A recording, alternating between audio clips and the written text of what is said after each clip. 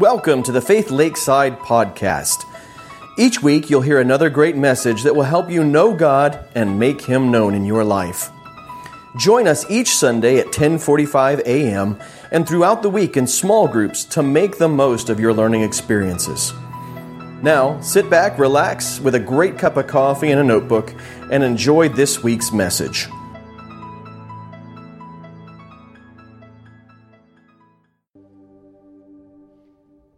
Good morning again. It is such a privilege to have all of you here.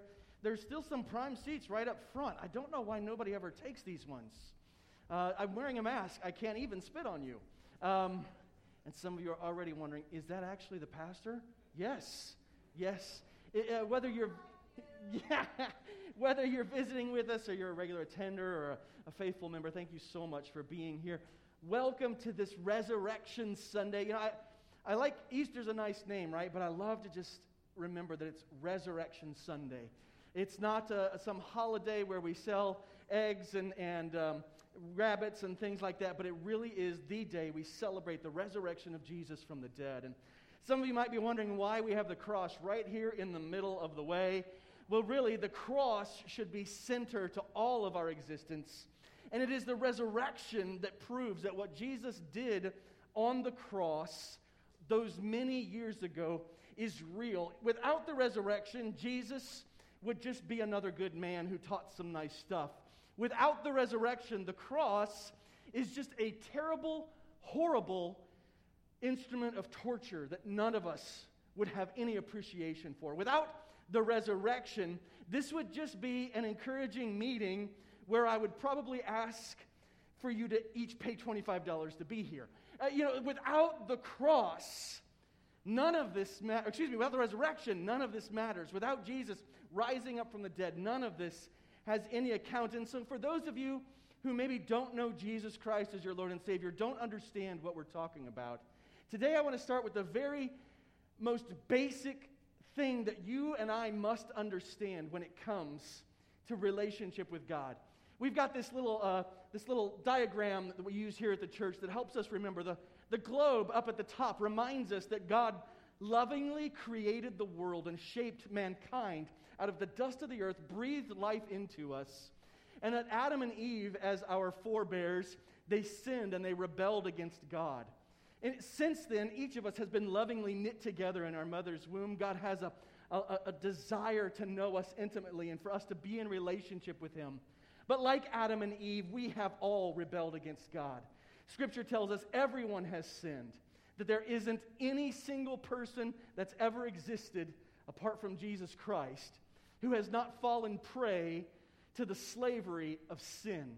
And that's what the tree reminds us. Just like Adam and Eve ate of the fruit of the forbidden tree, each of us has rebelled against God and earned for ourselves death and the wrath of God. Down at the bottom, the empty tomb reminds us that God loved each and every one of us so much that He didn't want to leave us in our state of wrath and rebellion. Instead, He sent His Son Jesus, who died on the cross, serving as the substitute on our behalf, absorbing the wrath of God, dying in our place. And God proved it was all true and all applied to everyone who would believe by raising Jesus Christ up from the dead. It was the stamp of approval upon what Jesus did in His life and on the cross that resurrection morning. God the Father was saying, it's all true. And anyone who believes on my Son Jesus can be saved and brought into relationship with me. And the heart reminds us that this isn't something that just automatically applies, but each and every one of us must respond. We must either accept the work of Christ and receive Him as our Lord and Savior by repenting of our rebellion and our old sinful way of life and coming to Him in belief, or we simply don't respond or we choose to reject Him. Both have the same consequence, that we remain in slavery to sin and under the wrath of God that we have earned in our rebellion against a loving, perfect, holy King of creation. And so that is really the start for everything we're going to talk about the rest of this morning. That's the start of the rest of this sermon is you and I must all make a choice whether we will receive Jesus as our personal King, turning away from our old way of life, understanding He died and rose again for our sin, and asks only that we give everything to Him in return. And He will renew us. He will save us. If you've never made that decision to follow after Jesus Christ as your Lord and Savior today, and you've got questions, I want you to look on the back table on your way out. There's 2 resources for you right out the bat. This little tract called What is the Gospel? It gives us the information really succinctly, just nice little explanation to maybe help you understand this better if you don't understand it already. And then there is a book, same title, What is the Gospel? But it goes into more detail for you nerds like me. And I want to encourage you, if you are not certain that you understand what I'm talking about, or you've never made a profession of faith and trusted in Jesus Christ as your Lord and Savior, that you would either come and talk to me or someone else that you believe to be a believer here, or you would grab one of these tracts or one of the books off the back table. And there are also some other books back there that have questions that they answer regarding what it is to follow Jesus in faith. And maybe questions you've got like, should we trust the Bible? And, is church meaningful or important? So I want to encourage you not to leave today without seeking those resources out or talking to someone. Now, from here on out, I'm going to be talking mostly to those of you who are believers. You've made that profession of faith. Now, those of you who have not, understand what you're going to hear is true. What you're going to hear is moral truths that you can apply to your life and be a better person. But if you are not a believer, you do not have the resources that come through knowing Jesus Christ as your Lord and Savior, namely what we call the Holy Spirit, the third person of the Trinity, the power of God to change us. And so if you're not a believer this morning, you're going to hear good stuff, but it may not apply to you in the same way it will to believers. I want to just kind of give that warning this morning.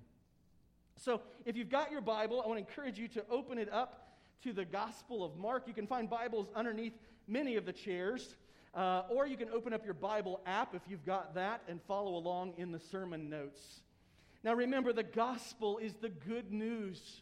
And so when Jesus came, He had good news for all of us, good news for all of mankind. And it wasn't just some sort of like, hey, here's some nice stuff for you, but it was really an historical announcement, a turning point in all of history. And this is what Jesus has told us about Himself, that He is the Christ, the Son of God. The whole Gospel of Mark tells us this. So as you open up your Bibles to Mark chapter 11, I want you to remember what was last week. Well, it was that triumphal entry, that Palm Sunday, in which Jesus rode into Jerusalem on the back of a donkey's colt, and people threw down their cloaks and they threw down tree branches in His way. They surrendered and acknowledged Him as King. The question for all of us last Sunday was, what do you need to surrender? What do you need to lay down? What do you need to do in your life to acknowledge the kingship of Jesus? Because He really is King over all creation. He is the fulfillment of all of the Old Testament, and He is our hope for the future. Scripture also tells us that like He rode into Jerusalem on a donkey in the past as King, He will return to Jerusalem once again, but this coming time, He will show Himself to be powerful King over all creation and wipe out sin and sadness and destruction. So, as you continue looking in your Bible there, Mark chapter 11, verses 12 through 25, we're going to be spending some time with Jesus before His crucifixion. So we're kind of like in a little bit of a time machine and warping back a few days. This is going to occur on the Monday following the triumphal entry. And so Jesus is going to have, or Monday and Tuesday actually, Jesus is going to have a couple of encounters, one with a tree and one with a temple that you and I can learn from and apply to our lives. So let's look first at Mark chapter 11, verses 12 through 14, if you will, with me. So Mark chapter 11, verses 12 through 14 says this: On the following day, so just a quick reminder, that is the day after the triumphal entry. On the following day, when they came from Bethany, he was hungry. And seeing in the distance a fig tree in leaf, he went to it to see if he could find anything on it. When he came to it, he found nothing but leaves, for it was not the season for figs. And he said to it, "May no one ever eat fruit from you again." And his disciples heard it. So we have this first encounter that we're going to look at today, and it's Jesus talking to a tree. And some of you might wonder, what is Jesus doing here? Now, as we look at this story, we see some interesting things happening. Jesus is coming up out of Bethany, which is a small town just outside of Jerusalem, and he's walking into Jerusalem past what would have been lots of fig trees and olive trees and just groves of growing food. But it's early in the spring still, and so most of these trees have not begun to produce fruit in the way that would be expected later in the year. And so Jesus coming up out of Bethany, he's hungry, and he goes to this tree that is this fig tree that has its leaves already coming out, and he's looking for food. But then Mark tells us it's not the season for figs. So you might wonder, as did I in researching and studying for this message, what exactly is it that Jesus hopes to eat? I mean, how many of you would go up to a fig tree when you know it's not the time for figs and expect to find a fig? Or how many of you right now would go to one of the apple orchards in the area and expect to find an apple on an apple tree? You wouldn't, would you? That doesn't make any sense. And so some of us might, as we read this passage, go, what is Jesus looking for? In fact, when Jesus talks to the tree and curses it, essentially, it kind of feels unfair. Because Jesus is going up to a fig tree looking for fruit when it's not time for fruit. And then when he doesn't find fruit, he gets grumpy at the tree. Now, I had to spend a little bit of time because this doesn't sound fair and this doesn't sound right. And I learned something about figs and fig trees. In fact, the kind of person I am and my personality, I spent about half a day researching figs and fig trees. Did you know that we believe that the fig Newtons were named after Sir Isaac Newton? And they were actually just called Newtons initially. They were not called fig Newtons, but they had to clarify because people didn't know what was in them. That's the kind of rabbit hole you can get into when you start researching figs. So I started looking into figs because I want to know, why would Jesus go up to a fig tree this time of year just outside of Jerusalem and expect to find something to eat when Scripture itself tells us that there were no figs because it wasn't the season for figs? How many of you guys, anybody a fig tree aficionado? Oh, good, so I'm the expert. So whatever I say goes, right? No. So you spend a little bit of time reading about figs. And what's really interesting about a fig tree is that they actually produce two crops of figs, at least the variety of fig trees that reside outside Jerusalem. The second major crop comes later in the year, and that's the coveted crop. It's the good fruit. It's the stuff that would be sold in the marketplace. It's the stuff that those who were tending the trees would have been looking for. And so when Mark says it's not the season for figs, he's telling us it's too early in the year for the good ones. But what's really interesting about fig trees is that about this time of year, many varieties of fig trees put out small fruit. Today we call them breba fruit. I don't think Jesus would have called them that. But they come out as soon as the leaves start coming out on the fig trees. These fig trees start producing little bulbous fruit that become figs. They're actual figs, but they're kind of flavorless traditionally. They were not nearly as good even when mature. And it was common for the people keeping the fig trees to simply allow those fruits to mature and fall because they were so undesirable. And because of that, this was also known as the food or the fruit of the peasants and the poor people who were traveling at this time of year. So this tree, likely, if it were a normal tree, should have had, as soon as it came to leaf, little bits of fruit on it. Not the good stuff, not the big, juicy, fig Newton-y kind of fig that we all long for if we like figs, but smaller, less flavorful. And this was a common food for peasants, especially those coming to Jerusalem for Passover. And so this is Passover time. Jesus is returning to Jerusalem after his triumphal entry. And so when he sees this fig tree and he's hungry, because it has leaves, he expected it to be producing these little breba fruit, these first crop fruits that were reserved for or left for peasants and common people to eat along the road.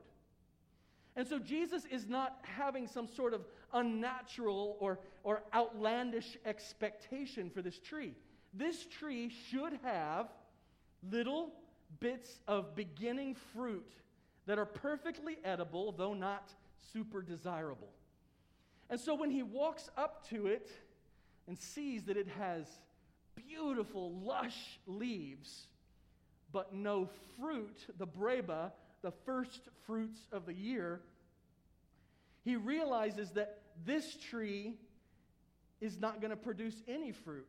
Because what's interesting is every fig tree that is in leaf and has not produced these breba fruits, at least this variety of fig tree, it will not produce a main crop that year either.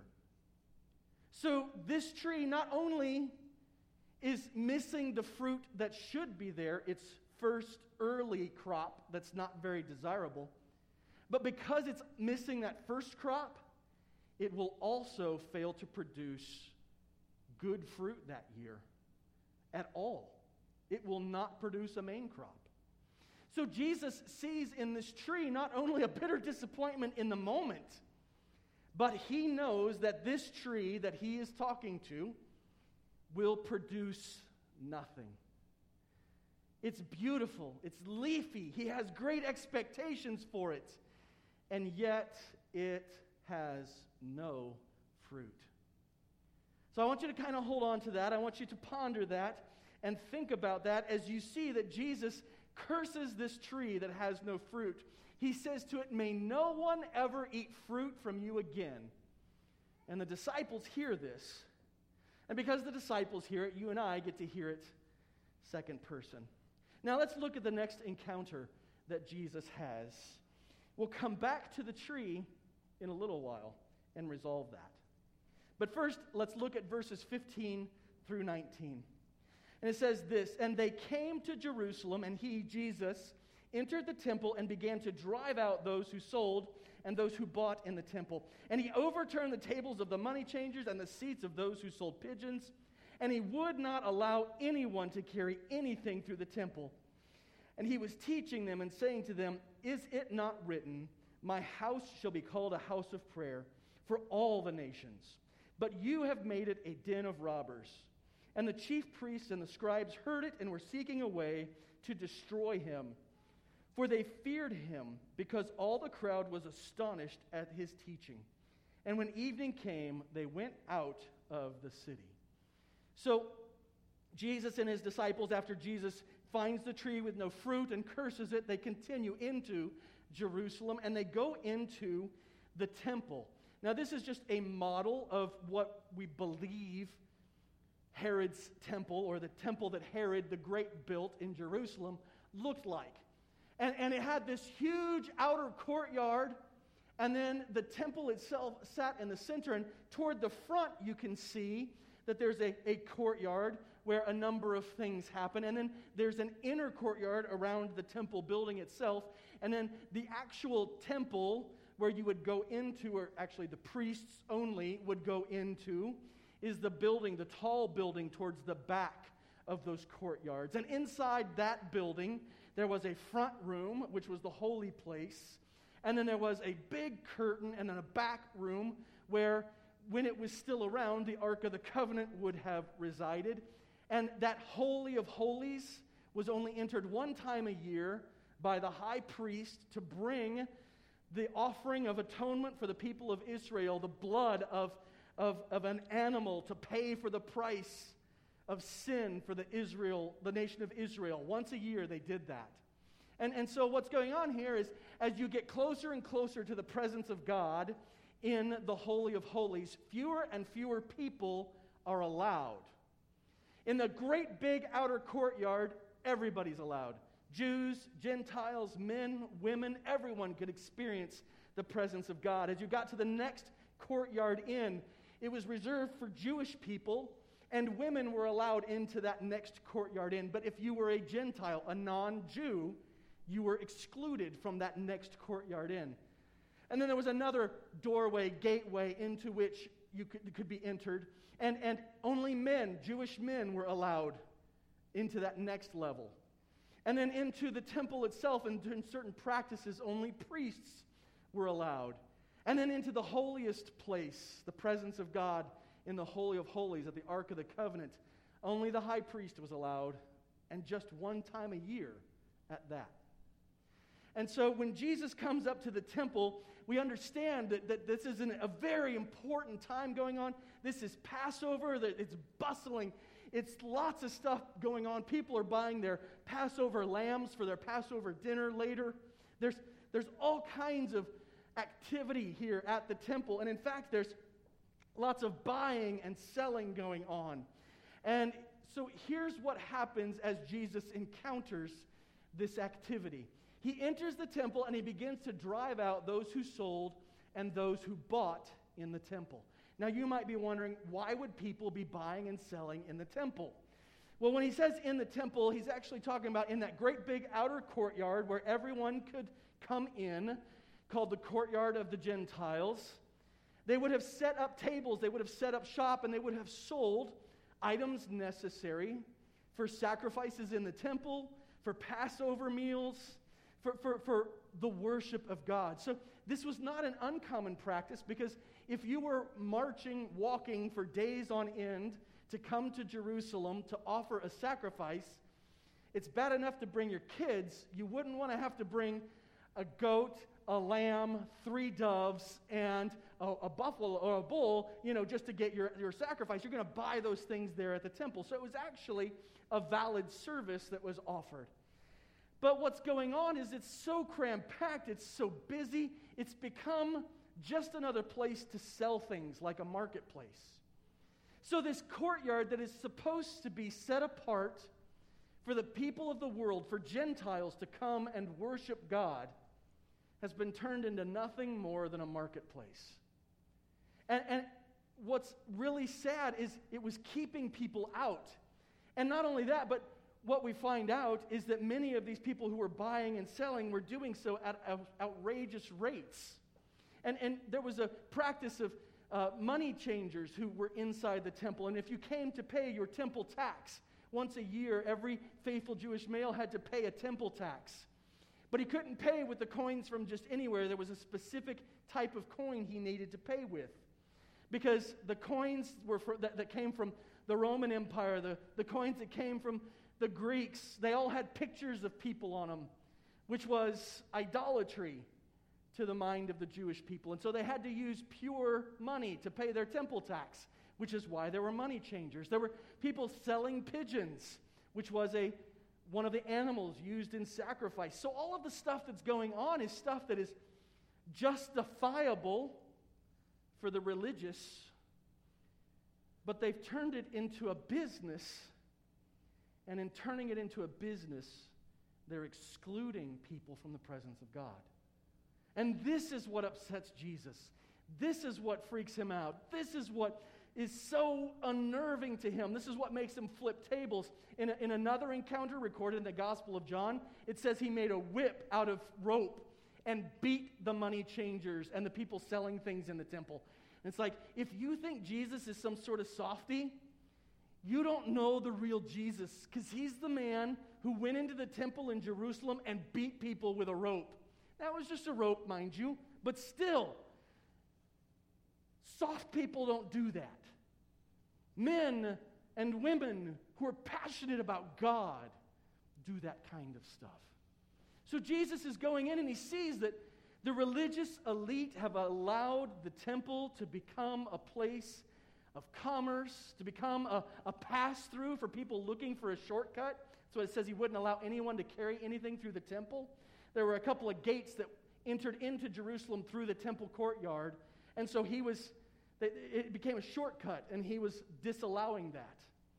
And so what we see is that Jesus has this passion for seeing the temple of God preserved as a house of prayer for everyone.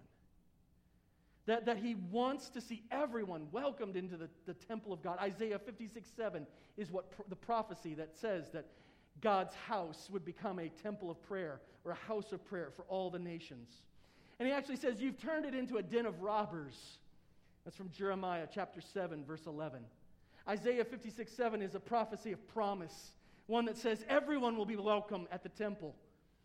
Jeremiah 7:11 is a prophecy of condemnation that says, you, religious people, have kept people away from me, and you've actually turned what should be holy into a den of robbers.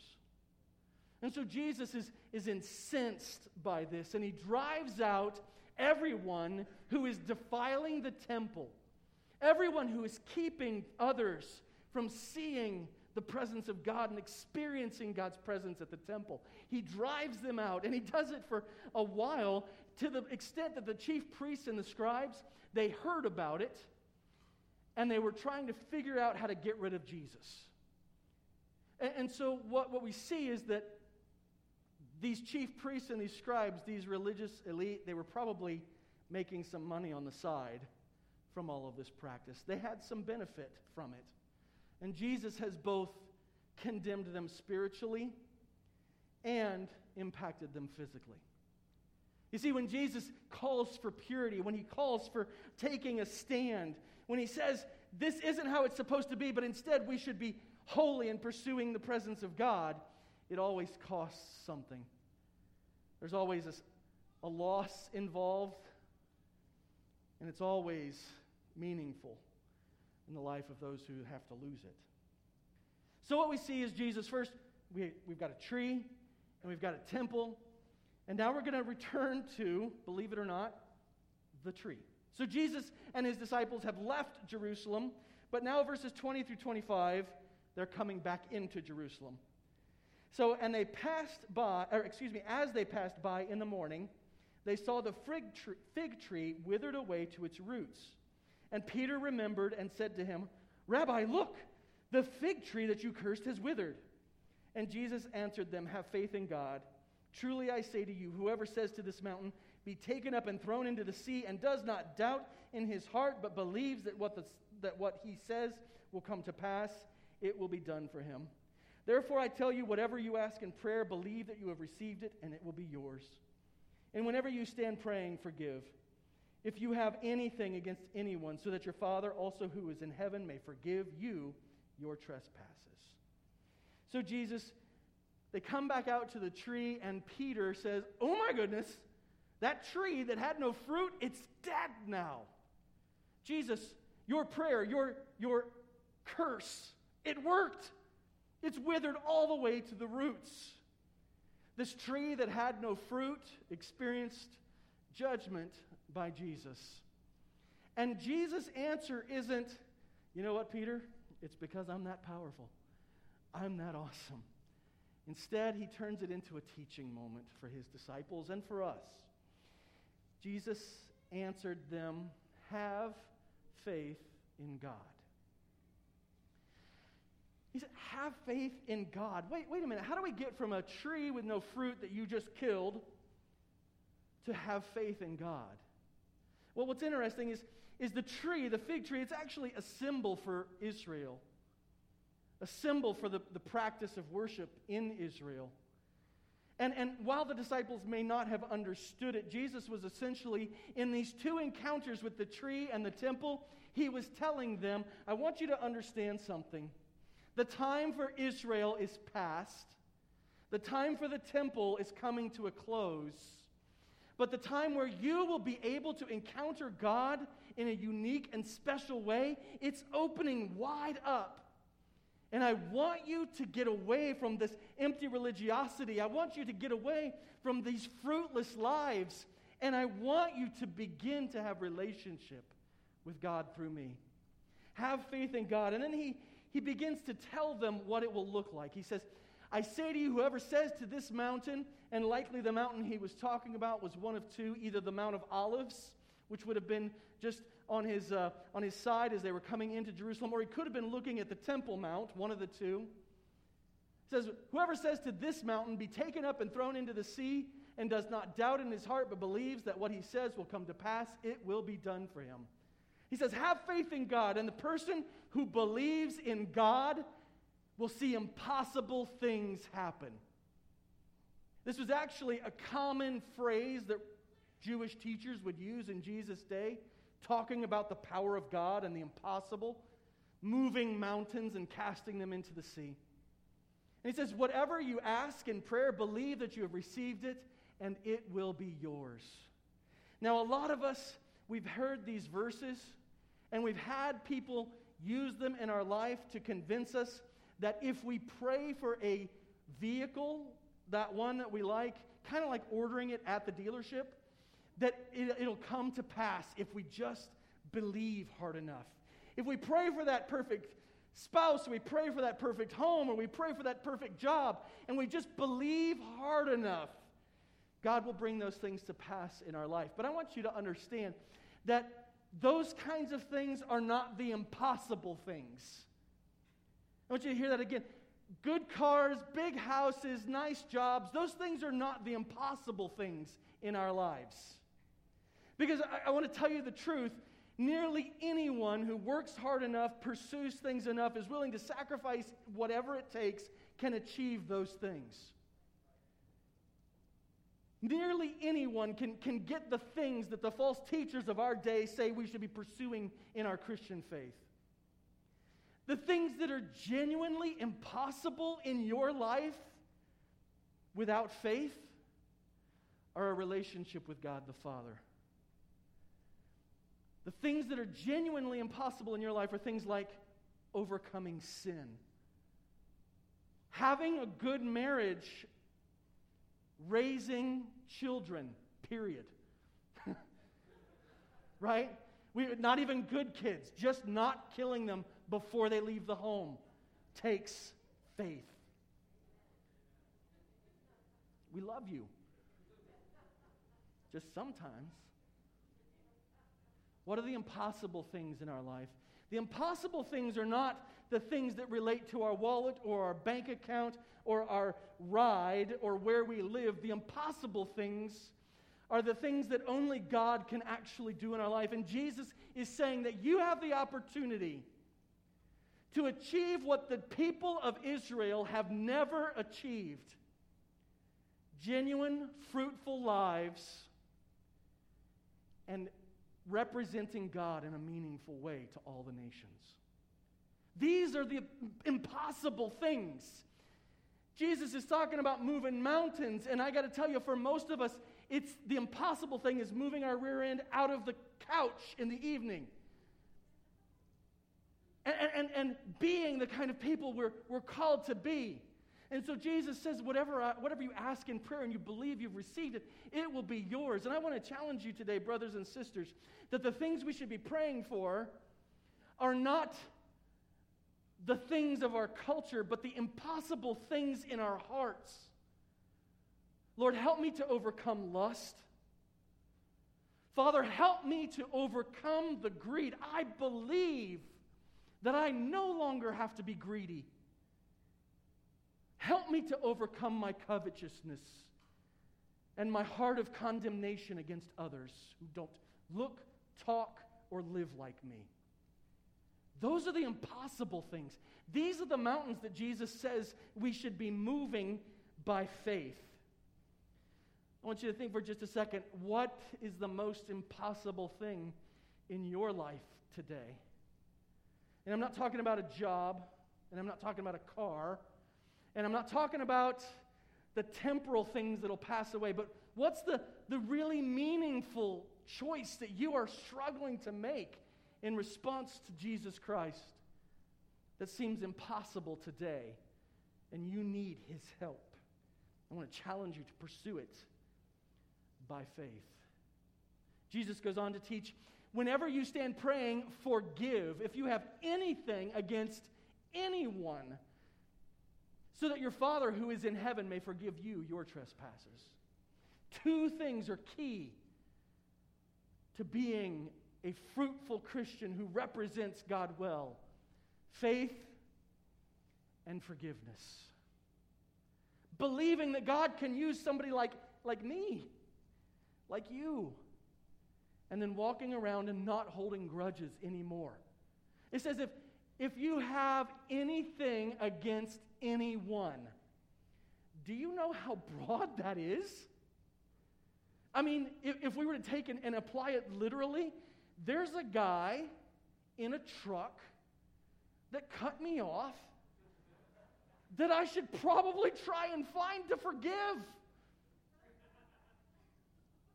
Or maybe I can forgive him in the moment when it happens and start trying to practice a lifestyle of forgiveness.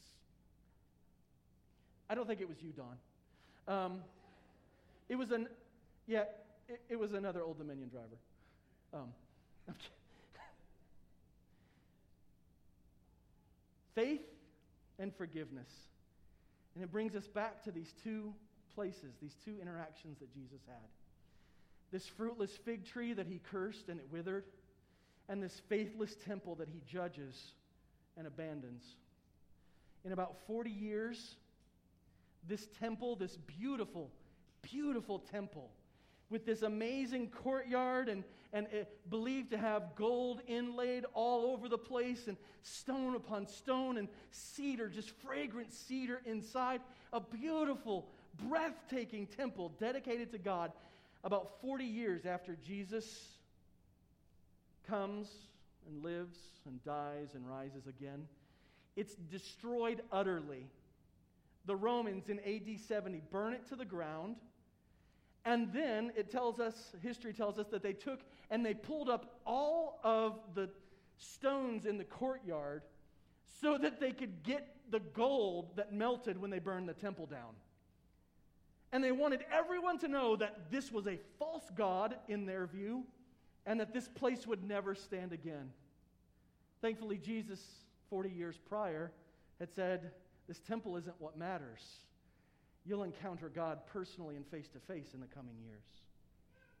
So this fruitless fig tree and this faithless temple that Jesus interacts with, He curses one and He judges and abandons the other. And I want you, as we work to bring it home this morning, to understand some things. When we look at Scripture, you and I, nowadays, we're the tree.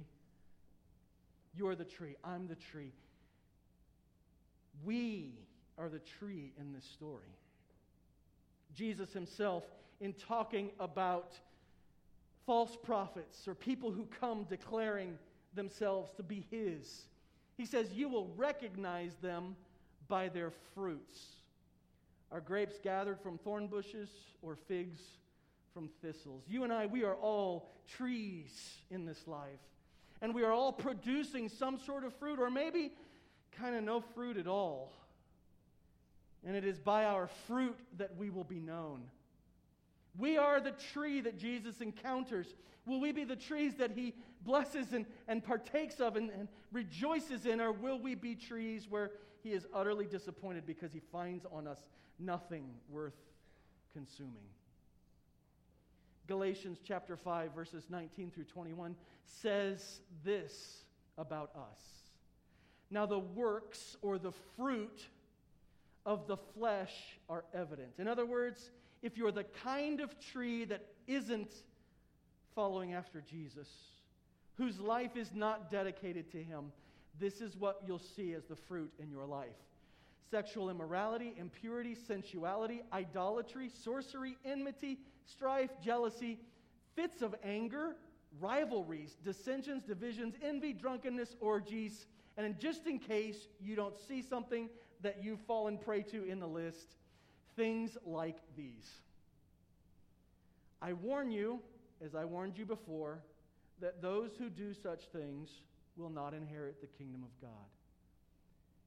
The tree that produces fruit like this will be cursed and will wither and will be destroyed. Galatians goes on to tell us, verses 22 through 23, but the fruit of the Spirit, in other words, the Christian who is filled with the Spirit of God, who has believed on Jesus Christ as our Lord and Savior, the things that will come out of their life: love, joy, peace, patience, kindness, goodness, faithfulness, gentleness, and self-control. Against such things there is no law. You're the tree in this story. When we apply it to our life today, what fruit are you producing? And will you be a tree that Jesus rejoices in encountering, or one that he curses, and one that is allowed to wither and be cast into eternal destruction? Guess what? It's also true that we are the temple. You're the tree. Individually, we are trees in a great big orchard. What kind of fruit are we producing?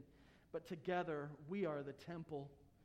Both as individuals, here's what the Apostle Paul writes to us in 1 Corinthians chapter 6, verses 19 and 20. Or do you not know that your body is a temple of the Holy Spirit within you, whom you have from God? You are not your own, so you were bought with a price. For you were bought with a price. So glorify God in your body. We are the temple of God together. You, as an individual, are a temple for God. What are you keeping in the courtyard? What are you allowing to surround you? We're supposed to be glorifying God with who we are as the temple, with our bodies. What are you filling your courtyard with? Are you drawing people to the Spirit of God within you, or are you pushing them away with the things that you bring into your life? 1 Peter 2:5 says this about us. You, talking to the church, you plural, you yourselves like living stones are being built up as a spiritual house, a temple for God, to be a holy priesthood, to offer spiritual sacrifices acceptable to God through Jesus Christ. Peter goes on to tell us in this letter to the churches that we are supposed to be representing God as his temple, that people should encounter him in our presence. We are the temple. Brothers and sisters, I have a question. What is it that fills our outer courts? When people come into our presence, first of all, what kind of fruit will they see? And second of all, what kinds of things are we surrounding ourselves with? When they come into our presence and the Spirit of God within us is crying out to interact with them, are they going to encounter politics? Is our courtyard so full of politics that we have no room for God? Is it so full of Netflix or TikTok or any other number of things you can find on your phone or computer? Is it so full of work or bank statements or hatred towards someone else that you are keeping people from experiencing the presence of God? What are you filling your outer courts with? You see, when you're a Christian, the Spirit of God lives within you. Are you inviting people into his presence within you? Or are you filling your life so full of nonsense that you keep them away?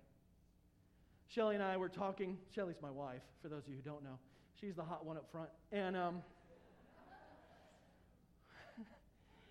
sorry, that's always awkward. We sat under a pastor who was always talking about his hot wife. And that can be kind of awkward, isn't it? So please forgive me if that was awkward for anyone. I needed to say it because it was true. So, where was I going? Oh, we were talking. We do that because we're married. If you're married and you don't talk, you should consider it. But we were talking, and it kind of made us sad to think that potentially, and this is not a thought of condemnation, but there are people who come to church and they never talk about God outside of this building. That you don't pray potentially in any other circumstance except maybe a meal, because you were taught to do that so you won't choke and die. And I'm not talking about having to go out and be a street preacher. Don't hear that. But that we have choked our outer courts with so much worthless stuff that we don't even take the time any given day to recognize the Spirit of God within us as Christians. So the challenge for us, for you, is to get rid of some of the garbage and invite people in to experience God's presence as you begin to share what He's doing in you and through you. To make your faith more than just a Sunday morning experience, but a everyday experience. As you look at your fruit, as you examine what's in your temple courts, I want you to be believers. I want you to be fruitful and faithful. For those of you who have never trusted Jesus Christ as your Lord and Savior, I want you to understand you can live good lives. You can be good people, in quotes. But you will never really know what it is to be fruitful and faithful and to have full purpose and meaning in your life until you repent of your sin, turn away from your life of rebellion against God, trust in Jesus Christ as the sacrifice for your sin, and believe on Him as your King. And when you do that, you will be genuinely fruitful and faithful. Everyone today, I want to leave you with this word of encouragement. Have faith in God. Listen, you might be struggling with a besetting sin, with a sin that feels like it has got you locked up for the rest of your life. It's time for you to have faith in God and say to that mountain, be moved, and believe that it can be moved. It's time. The cross paid the price. The resurrection shows God has the power. Now believe. And begin to produce fruit that looks like a believer in your life as you trust God and you pray that you would begin to trust Him to move the mountains of sin and selfishness and fruitlessness. And then to daily live a life of welcoming forgiveness toward others, aware of the unsaved in your life and inviting them to experience the Spirit of God that's within you. Not because you're something special, but because He's amazing. Have faith in God, church family. Have faith in God. Today we have the privilege, as we close out our time together, of partaking of the Lord's Supper. Jay, would you mind coming and just giving us some mood music? I won't even pick the key, just give us something. We get to celebrate the Lord's Supper together, though. And what this is as we partake of bread and juice, we declare we have faith in God. We believe the story of the sacrifice, and that it's not some fairy tale, but that it's history, and that it applies to us.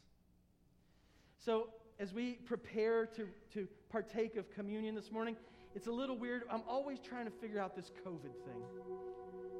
And there's always the old school way of, we pass plates and give it to you, and then there's the come up here and get it. And we just struggled to figure it out. So here's what we got this morning. I want to ask everybody who has trusted Jesus Christ as their Lord and Savior and seeks to celebrate the sacrifice that was made for them to come up the aisles on the outside and take your elements and then return to your seats through the center aisle. If you don't want to interact with a crowd, I'll bring you something.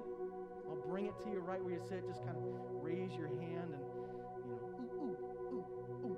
Like back from, you ever watch Welcome Back, Kotter? Anyway.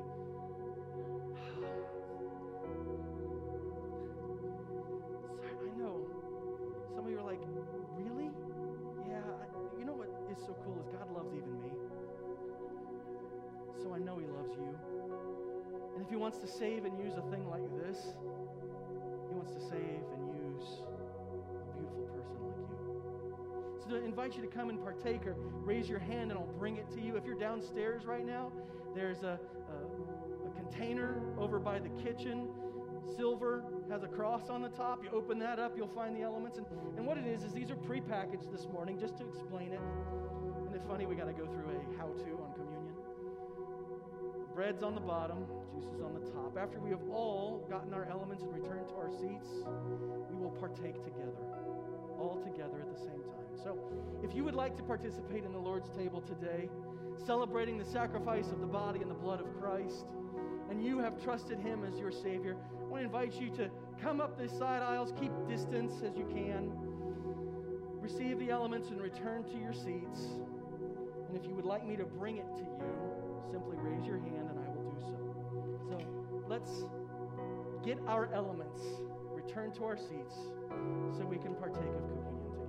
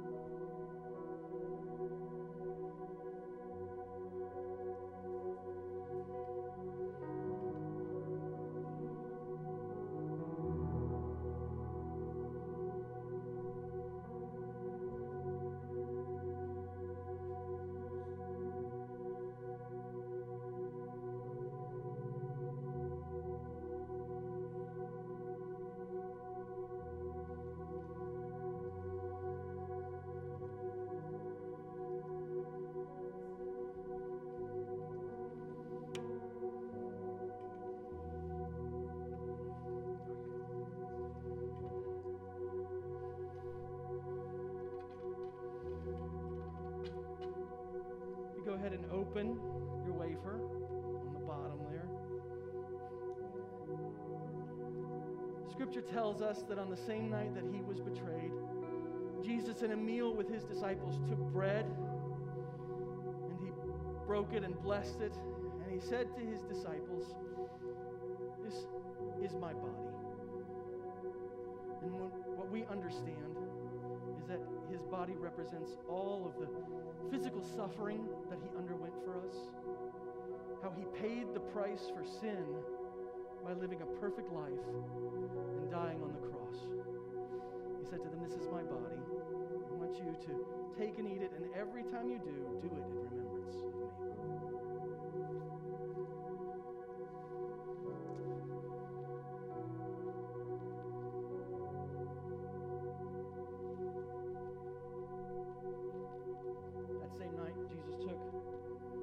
One of the cups of the Passover, and He blessed it, and He said to His disciples, this cup, it's my blood.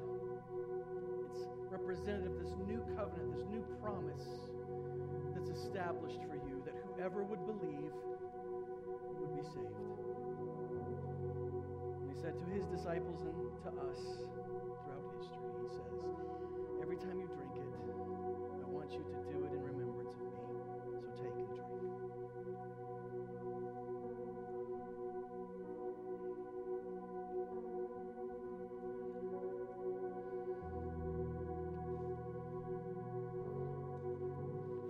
Pray with me if you would. Father, we thank you for today. We thank you for what you've done for us through your Son, Jesus Christ. And we pray that this morning we would be both faithful and fruitful and faithful, that we would be believers who would have lives that show love, joy, peace, patience, kindness, goodness, gentleness, faithfulness, and self-control. And that we would be faithful in inviting others into your presence and speaking your name in all that we do. This morning, for anyone who understands the cross and the resurrection, but has not trusted you as their Savior, Lord Jesus, we pray that you would just right now, even in this very moment as I speak, lay a burden upon their heart, that they would feel a sensation that is undeniably you telling them that it's time to repent and believe. And I pray that they would be bold enough to just talk to whomever invited them or whoever they're here with, or even to come and find me after the service and say, help me to know Jesus more. Of course, it's as simple as praying a prayer that confesses our sinfulness and accepts you as King. And so this morning we pray that would happen in people's lives. Bless the remainder of Resurrection Sunday. Help us to celebrate, whether we're eating ham or finding Easter eggs. May we always be doing it in celebration of you. May we be fruitful and faithful. In your name we pray.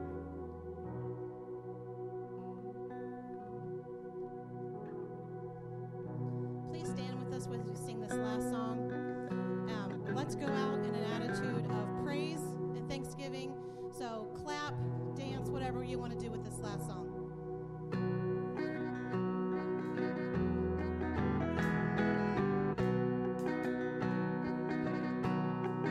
I searched the world, but it couldn't fill me. Man's empty praise and treasures that fade are never enough. Then you came along and put me back together, and every desire is now satisfied here in your love. Oh, there's nothing better than you. There's nothing better than you. There's nothing is better than you.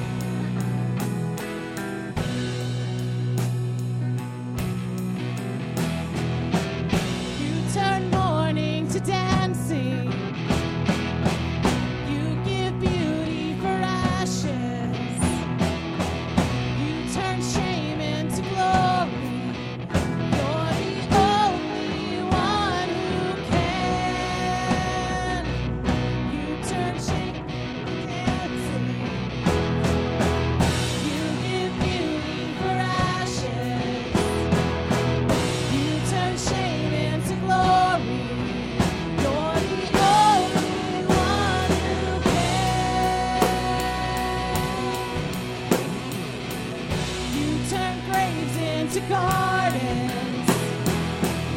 You turn bones into armies. You turn seas into highways. You're the only one who can. You're the only one who can.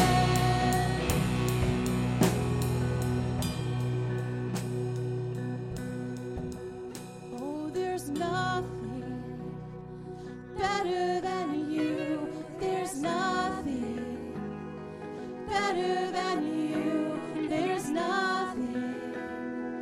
Nothing is better than you.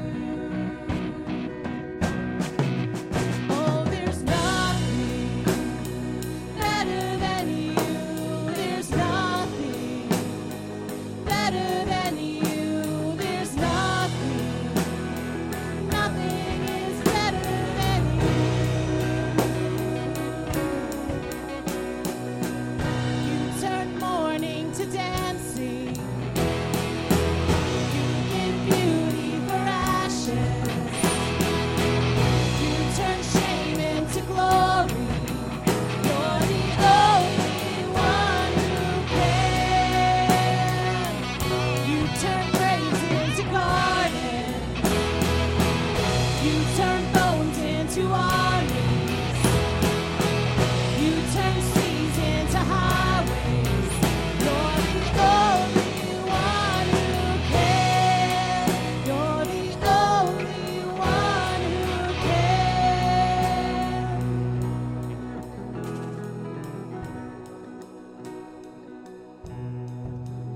Amen. Amen. So, as you guys depart this morning, I want to encourage you to be fruitful and faithful. And if you've never trusted Jesus, today is the day to choose to follow after the man who was completely God, who lived a perfect life and died on a cross for your sins and then rose again to prove it's all true. So we've got some great stuff going on this week. Card ministry will be tomorrow afternoon at 4 p.m. downstairs in the women's ministry room. Women's ministry will be meeting Wednesday. They're starting a new study on patience. So see Marlene because it's new books. Chosen 5th and 6th grade will be meeting this week in the fellowship hall. Men's breakfast is coming Saturday, 8 a.m. We'll be working around some birthday party decorations, but we're going to have a breakfast. So look forward to seeing all of you. In addition to our normal stuff going on, some Bible studies tomorrow night, youth ministry Thursday night at 6:30, and then Sunday school next week as we continue to celebrate the Christ, the one who's called us to fruitfulness and faithfulness. God bless you. If you want an Easter egg, there's some on the back table if you feel cheated because we didn't have a hunt. God bless you. See you guys later. You turn mourning to dancing.